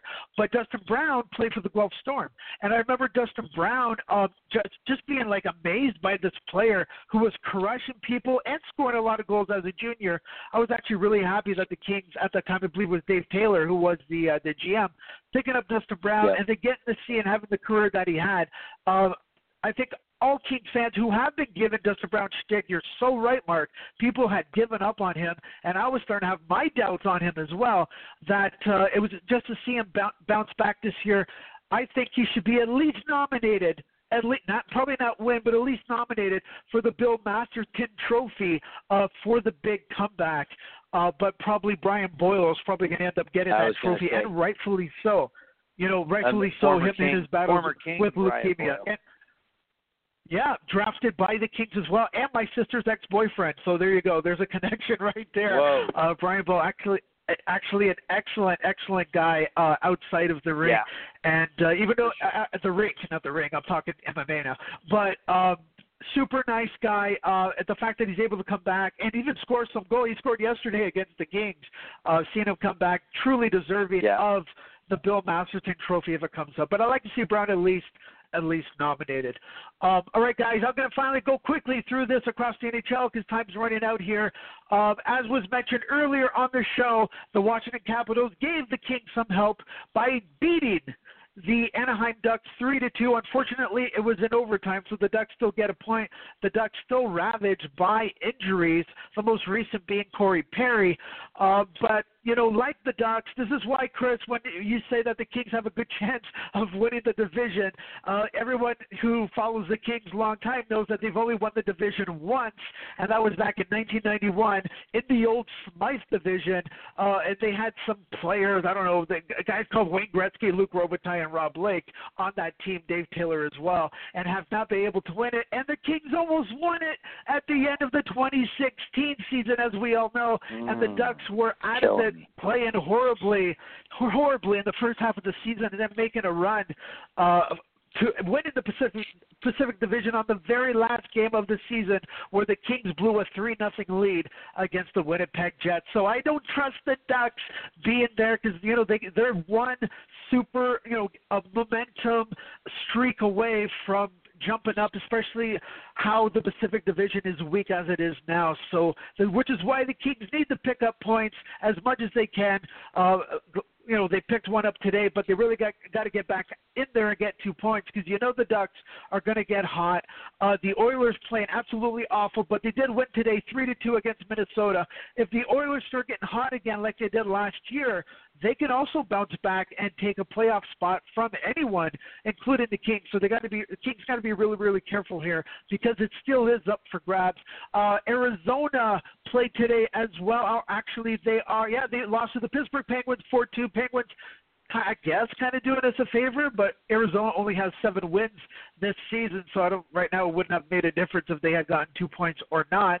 The Calgary Flames are still battling the Nashville Predators. It is 0-0 in the second period. The Ottawa Senators shut out the struggling Montreal Canadiens 3-0, shutting them right out. So that one is now a final. My brother-in-law, the Montreal Canadiens superfan, will not be happy about that. I'm sure I'm going to hear about it all day tomorrow when I see him. Carolina Hurricanes 2-1 over the Columbus Blue Jackets. The St. Louis Blues shut out the Winnipeg Jets 2-0, and the Philadelphia Flyers win yet again, beating the Dallas Stars 2-1 overtime. Chris, being someone who covers, the New York Islanders, but the Eastern Conference, someone who lives in the East like I do there in Long Island, who do you think is going to be at least maybe the 2-3 top teams that can really make a big push in the playoffs and get into the Stanley Cup final or at least the conference finals? What are the big 3 that you think have the best chance of doing that in the East? Because a lot of us here, or maybe not myself because I live in the East, but a lot of Kings fans, don't always watch what's going on or pay attention to what's going on in the Eastern Conference. So who do you think, Chris? In terms of the Eastern Conference or the Metro Division we're talking about? No, Eastern Conference. Oh, okay. Well, I mean, obviously, Tampa and Toronto are going to be locks for the top 2. And what's kind of interesting is, and again, this is a bigger issue, but the NHL has to change its seeding because, in a way, the winner of the Atlantic is going to get punished because they're going to play probably a really good wild card from the Metro. And Toronto's going to play the best of the rest from the Atlantic, whoever that third seed is, which is a more favorable way to go. Boston at the moment, yeah. Right. In terms of the Metropolitan Division, really, it's going to come down. What's going to be a big key is injuries. Who can stay the healthiest? These teams are very close. They're very tight. I would look at teams that have depth. Who's going to make a move at the deadline. I still think that, Carolina and Philly are not, I don't want to say they're not on the level, but they're a little bit below those other teams. But if they can squeeze the most out of the orange, I mean, obviously Pittsburgh has played a lot of hockey, but they're, all the teams are talented. I like my Islanders simply because of the depth that they have. They have two really big lines that can score. And again, I mentioned before about schedule being a little bit favorable. They've played the really hard part of their schedule already. So, it's Washington. I'm a little worried about their not worried, but I would worry about their depth. Columbus is a team that I really they need to get better play from their backup goalie, and they've played Bobrovsky an awful lot. And now that they ride him hard, but there's something just a little bit off there going on there. The Rangers, and again putting down the orange and blue sunglasses. I still question their depth at center. I question their depth on defense, and who am I missing out of that? I feel like I'm missing somebody out of that towards the. Oh, and the Devils are the biggest surprise. The one thing I'll say about the Devils is, and God bless, but if you look at their stats, you're like, how do they have the record that they do? I would worry if I was a Devils fan of all their young players like Bratt, like Kisher, and like Butcher, and a couple of the other youngsters that they have hitting that rookie wall in the second half of the season, and they heavily rely on those guys. So I think it's too early to say. Again, I really think the difference in the division is going to come down to a point or two. So every game is precious. Obviously, right now you have to like Tampa as the team to beat the East. But having said that, let me just remind everyone, remember, last year Columbus went on, a 16-game winning streak, didn't make it out of the first round of the playoffs. Minnesota went through a two-month period where they didn't lose a game, didn't make it out of the first round of the playoffs. So just because Tampa, and they are super talented, no doubt, and they have a heck of a team, but just because they look like, towards the end of December, like, oh, well, they're obviously going to be in the Eastern Conference Finals, doesn't necessarily mean they're going to be. Right. Definitely. Yeah, look at Washington. And the last point I'll make is exactly. I still think Toronto needs to get better on their defense if they're going to go make a deep playoff run. And also we talked about before with Calgary running Mike Smith in the ground. Toronto's going to run Frederik Andersen in the ground if they keep up the amount of games he's playing. Yeah, no doubt. But it's true, Washington won the President's Trophy, was it 2 years in a row, and yet they still can't get out of the second round. And the 2012 playoffs, the Vancouver Canucks, who were one game away from winning the Stanley Cup the year before, won the President's Trophy in 2012, and the Kings took them out in 5 games in the first round. So nothing, of course, is guaranteed. And like the great one, Wayne Gretzky, has said many, many times, there are actually 4 separate seasons within one NHL season. There's the preseason, and what happens in the preseason doesn't necessarily bleed into the regular season. Then there's the regular season. What happens in the regular season, like Chris was mentioning, Columbus's big win streak out the first round doesn't necessarily factor into what happens in the playoffs. Then there's the NHL playoffs, and then there's the Stanley Cup final. Gretzky liked to say that the game changes every time you go into that season within a season, and we see it time and time again, which is why I love the sport of hockey, because as much as we know, we also don't know, right? And it's very hard to predict exactly what's going to happen, because you can have a team like Washington looking solid in the regular season for 2 or 3 or whatever straight seasons, strong goaltending, lots of scoring, maybe even strong defense. Barry Trott's now their coach, and they go into the playoffs and they still can't get past that second round for whatever reason. So really it's, anything can happen. But Mark, quickly here before I let you guys go, Mark, same question, but your thoughts, who are the big contenders from the Western Conference? Well, I think you start with St. Louis and Nashville. I think right now, I think I have to give that little edge to St. Louis, but I think as Chris or as you were just saying, when you get to the playoffs, St. Louis still has to prove it to me when you get to the playoffs. That's another team that has enjoyed some regular season success and, fell short in the playoffs. Nashville, having, just gone to the Stanley Cup Finals and probably, top to bottom the best sixth in the league, in my opinion. I got to look at Nashville at least to be back in the Western Conference Final, and I think the Kings are for real. I don't, early in the season, they let's face it, they had their share of some pretty solid puck luck the way they were winning a few of those games early on in the season. But what we were talking about how streaky they are, and they were at that homestand. If they get 9 out of those 12 points, instead of losing 5 straight and 5 of 6 on the homestand overall, they're a 52-point team right now. So right at that point, you're looking at the Kings with playoff experience. When you get into that next season, you're looking at the Kings with the playoff experience. You're looking at a proven championship squad with some youthful exuberance blended in this season that I think has energized a lot of the veterans. When you get Carter back, you put the 70s line back together, and the way the first line is scoring this year. Finally, I think we talked to JD going into the season whether Muzzin or Martinez would be trade bait to bring in some scoring. Right. And I really didn't. When we were talking, I didn't think that was. You don't subtract from a strength to feed a weakness, right, if you know what I mean. My point at the time was that Carter was the only guy who scored more than 20 goals last year on this squad. Well, he actually had a very strong season. Compared to how badly the Kings were playing.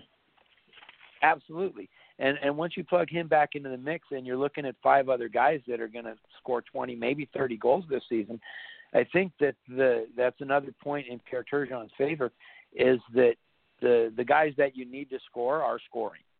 And I think that once Carter's back, you're going to see an uptick in Pearson's play, and you're going to see an uptick in Toffoli's play.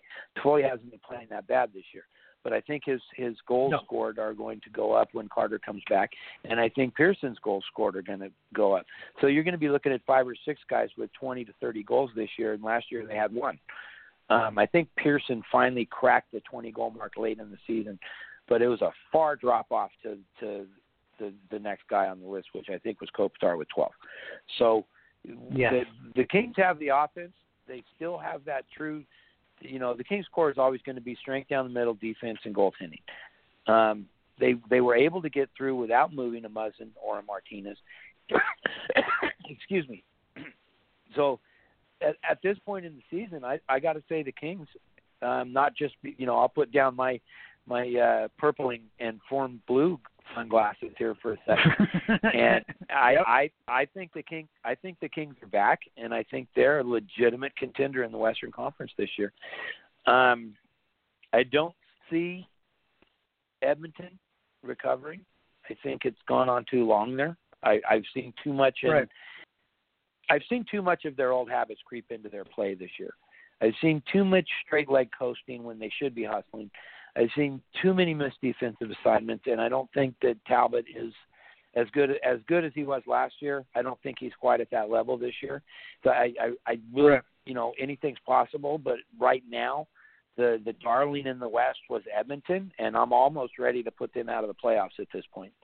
And the team that I think is going to take that playoff spot is the Vegas Golden Knights.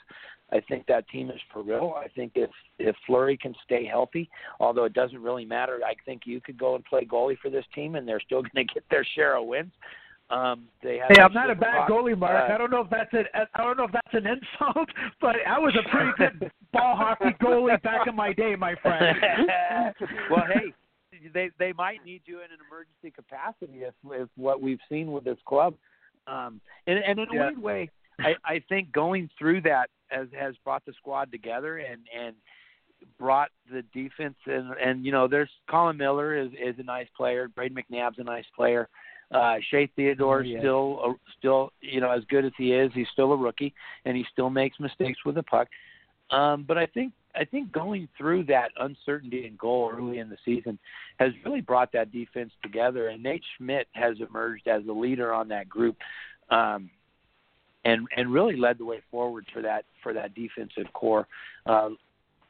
They it's surprising. I said before the season I thought just looking at the roster they were a 75-point team, but watching them play this season, I think they're a playoff team. I think their top six is, if you take top to bottom, one of the best. I'd say top 6 or 7 top sixes in the league. When you go, you got Eric Hall in the middle, and you got James Neal and David Perron on the wings. That's a very solid possession line.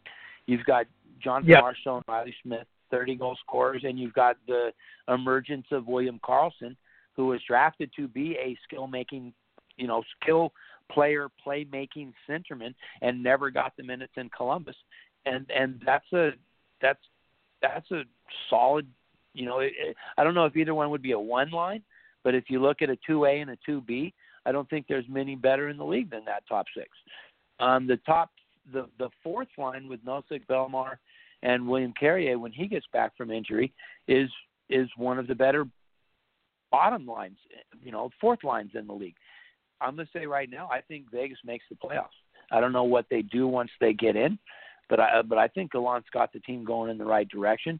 And with the Pacific Division having a down year, if you look at it, they got 3 games in hand on the Kings, and they're only 2 points back right now. They got 3 games in hand on, 2 games on Anaheim, a game on Calgary, 2 on Vancouver, and Edmonton and Arizona, whatever. Right. I think they're in a very good spot to make the playoffs, and that's going to be my dark horse out of the West. Is I think Vegas. One more thing with Vegas, when you look at their schedule, they've been a road-heavy team so far this year, and they've got it to 500 on the road.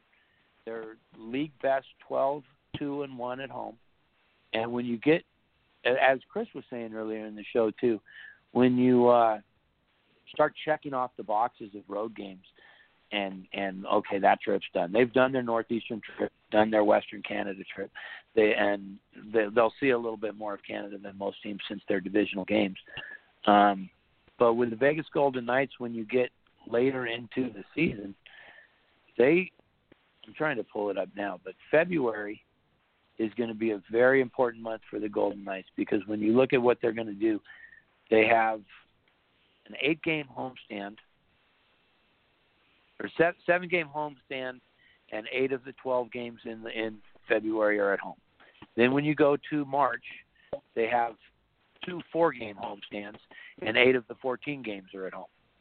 So a lot of their road games are getting knocked out of the way early in the season, and being league best at home. Maybe there's a little Vegas flu that gets comes into play when other teams come into town. Right. Be that as it may, it's a great home environment at the T-Mobile Arena. People are excited about it, and when you're coming down the stretch, as long as this team doesn't get broken up by the trade deadline, which Chris keeps alluding to, and it kind of bothers me a little bit. But no, if they I'm not saying to break up the team. I'm saying it's kind of a long-term quandary that they're going to have that they didn't expect to see. It certainly is. I agree 100% with you. But if they're coming down the stretch and they have a chance, and they've got that many home games in that barn, I think it's going to be very hard to keep the Vegas Golden Knights out of the playoffs. All right. Well, there you go. Fantastic stuff. Just quickly, speaking of Colin Miller with Vegas, every time that I hear that name, my heart just sinks to my stomach, because I was such a Colin Miller fan when he was in the King system, played for the Monarchs, and winning the Calder Cup. He was such a big part of that Calder Cup win in 2015. And then, of course, being traded away to Boston with Martin Jones and a first-round draft pick for a 1-year rental in Milan Lucic, which was my biggest fear when I heard that trade happened, and my biggest fear became a reality. Oh yeah. Not yes, we did. In fact, Colin Miller was the piece of the trade that I didn't like the most. A lot of people don't know that when he was in Manchester at the AHL All-Star game, not only did he win the hardest shot, he won the fastest skater. And that's right. Opportunity be what it may, he was the odd man out in Boston. There's a young kid, Charlie McAvoy, that's come up and taken that spot quite handily. Long Island's own Charlie McAvoy, I believe, if memory serves correctly, Chris. That is correct. Long Beach. He was the odd man out, and he's just one of a number of players on Vegas who have the opportunity now and is making the most of it. But that trade, Martin Jones, you got to give the guy his freedom. He proved with the Kings that, in much the same way Jonathan Bernier did, that he deserved, a shot to be a number one goaltender somewhere. So I didn't mind that. Definitely. And I didn't mind the first round pick. Yeah. But throwing in the Colin Miller piece, that was the piece that bothered me about that whole trade. And, he's turning into a really nice 3-4 defenseman for the Golden Knights. I couldn't agree more. I expected Jones to be gone anyways, but to throw in Colin Miller too, that I was driving when it happened, and I'm surprised I didn't crash into like a house or a pole, because when I heard that Colin Miller was involved, it's like I said, my heart just still to this day drops to my stomach that Lombardi threw him in there, and the Kings gave up so much for a guy who played very well with the Kings but did not re-sign with them, and so pretty much they gave all that up for nothing. But guys, we got to go. Time runs out so fast. I have no doubt that the three of us together could do a 24-hour podcast just talking hockey non-stop all night, which is why I love talking with you guys. And it's same here. If we had hipcheck and we had Augie on the show, the five of us, we could talk all night because, yes, I'm a hardcore, lifelong LA Kings fan. Mark, a longtime LA Kings fan. Chris, New York Islanders fan. But most of all, we love the sport of hockey, and we can talk hockey until the sun comes up the next morning. But I want to thank you guys so much for being on the show here, being on LA Kings Road Talk Radio with me. Mark, where can our listeners find you, of course, the host of the Vegas Hockey Podcast? Where can they find the podcast so they can check out the great hockey coverage that you guys provide? Well, of course, iTunes, SoundCloud, the Vegas Hockey Podcast on SoundCloud, Vegas Hockey Podcast, all one word, on iTunes. Shout out to Grandstand Sportsnet. They're carrying our show this season along with Russ Cohen's Sportsology page on SoundCloud. Chris, what am I forgetting? No, I think you got it. Blog Talk Radio. Okay. Yeah, I think you... Oh yeah. Blog Talk Radio archives all our shows, just like with you guys. We're having a little trouble right now on my end technically, so I think we're going to be off until January. I'm hoping Santa comes along with a new laptop or something to help us get this show back on the ground. But I wrote my letter to Santa, Chris. So hopefully we're gonna get things going again in the new year. So we're having some technical difficulties trying to interface with Blog Talk. I know you use them, and sometimes it's quite frustrating. But you can find all our shows there as well. All right, guys, check it out for sure. Sometimes I'm a guest on the show, but they cover the entire NHL and bring some wonderful guests who know what they're doing, and some former hockey players as well, like Clint Malarchuk's been on the show, and Vegas general manager and former Washington Capitol general manager George McPhee's been on the show. Guys, really go and check that out. And Chris, of course, you're the co-host of the Vegas Hockey Podcast, but you're also the co-host of NHL on the Ice podcast, and as well as you work for Eyes on Isles. Where can people find your show, NHL on the Ice, where they can get your guys' coverage of complete NHL coverage as well, complete hockey coverage, really, and as well as your articles on Isles? EyesOnIsles.com. Where can people find your stuff? Yeah, in terms of NHL on the Ice, just go to the easiest way is probably go to Twitter. We're on Sunday nights.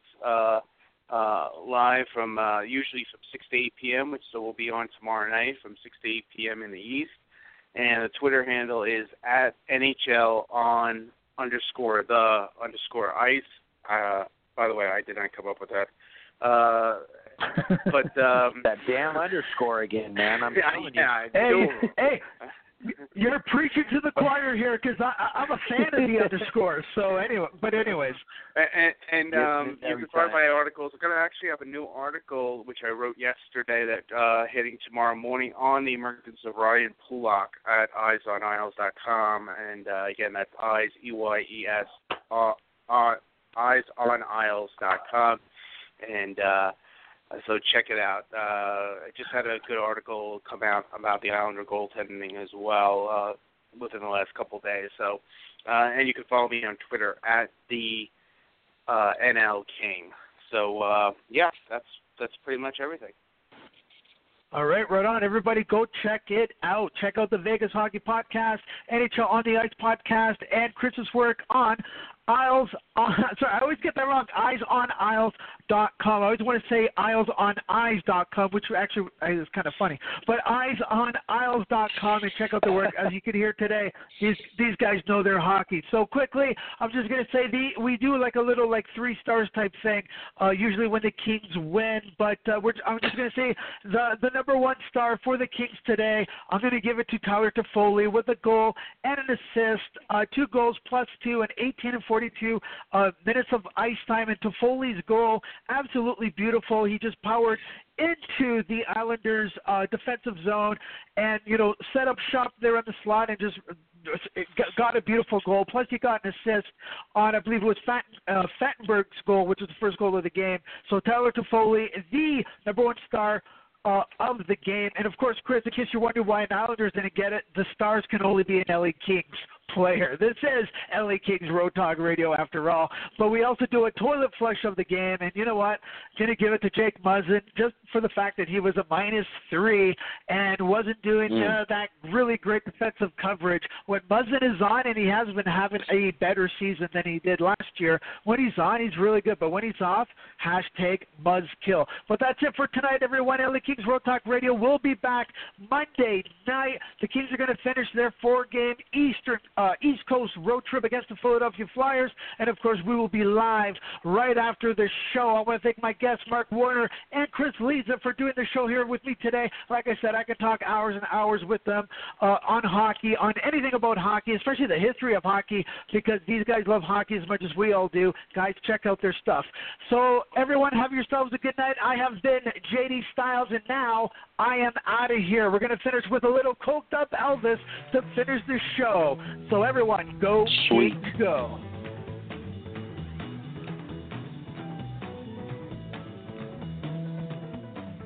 Hey, mama, don't you treat me wrong. I'm in love with my all right. Hey, hey, tell me what I say. Tell me what I say. When you see me in misery, come on, baby, find me all right. Hey, hey, tell me what I say. Tell me what I say. Tell me what I say. Tell me what I say.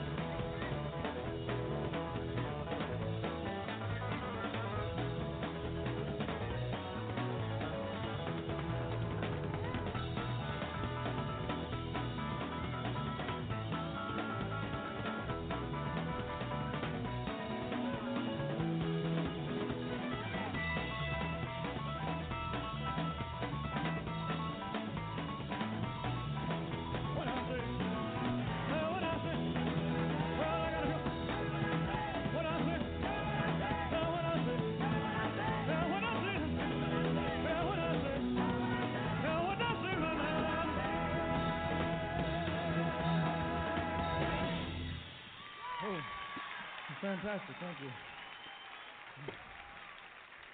Go Kings, go. Oh, yes. Go Kings, go.